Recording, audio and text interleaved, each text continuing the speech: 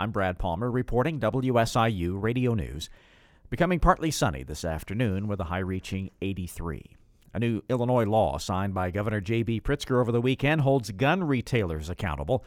Under the Firearm Industry Responsibility Act, gun manufacturers and retailers can be sued for marketing firearms to people under 18 and for promoting illegal private militia activity. Pritzker signed the legislation at the Gun Sense University event in Chicago. We hold opioid manufacturers accountable. We hold vaping companies accountable. We hold predatory lenders accountable. Gun manufacturers shouldn't get to hide from the law, and now they won't be able to. The law takes effect immediately.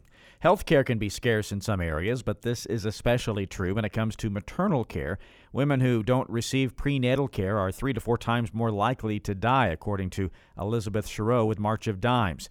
She says there's no one-fix solution to this issue. Personally, and from the March of Dimes, we are really trying to figure out all the multiple solutions that it's going to take, and in it for the long haul, to come up with how we can turn these numbers around. Chereau says some of these solutions are using mobile health to bring care to mothers, advocating for doulas, and doing advocacy work are the Omnibus Act.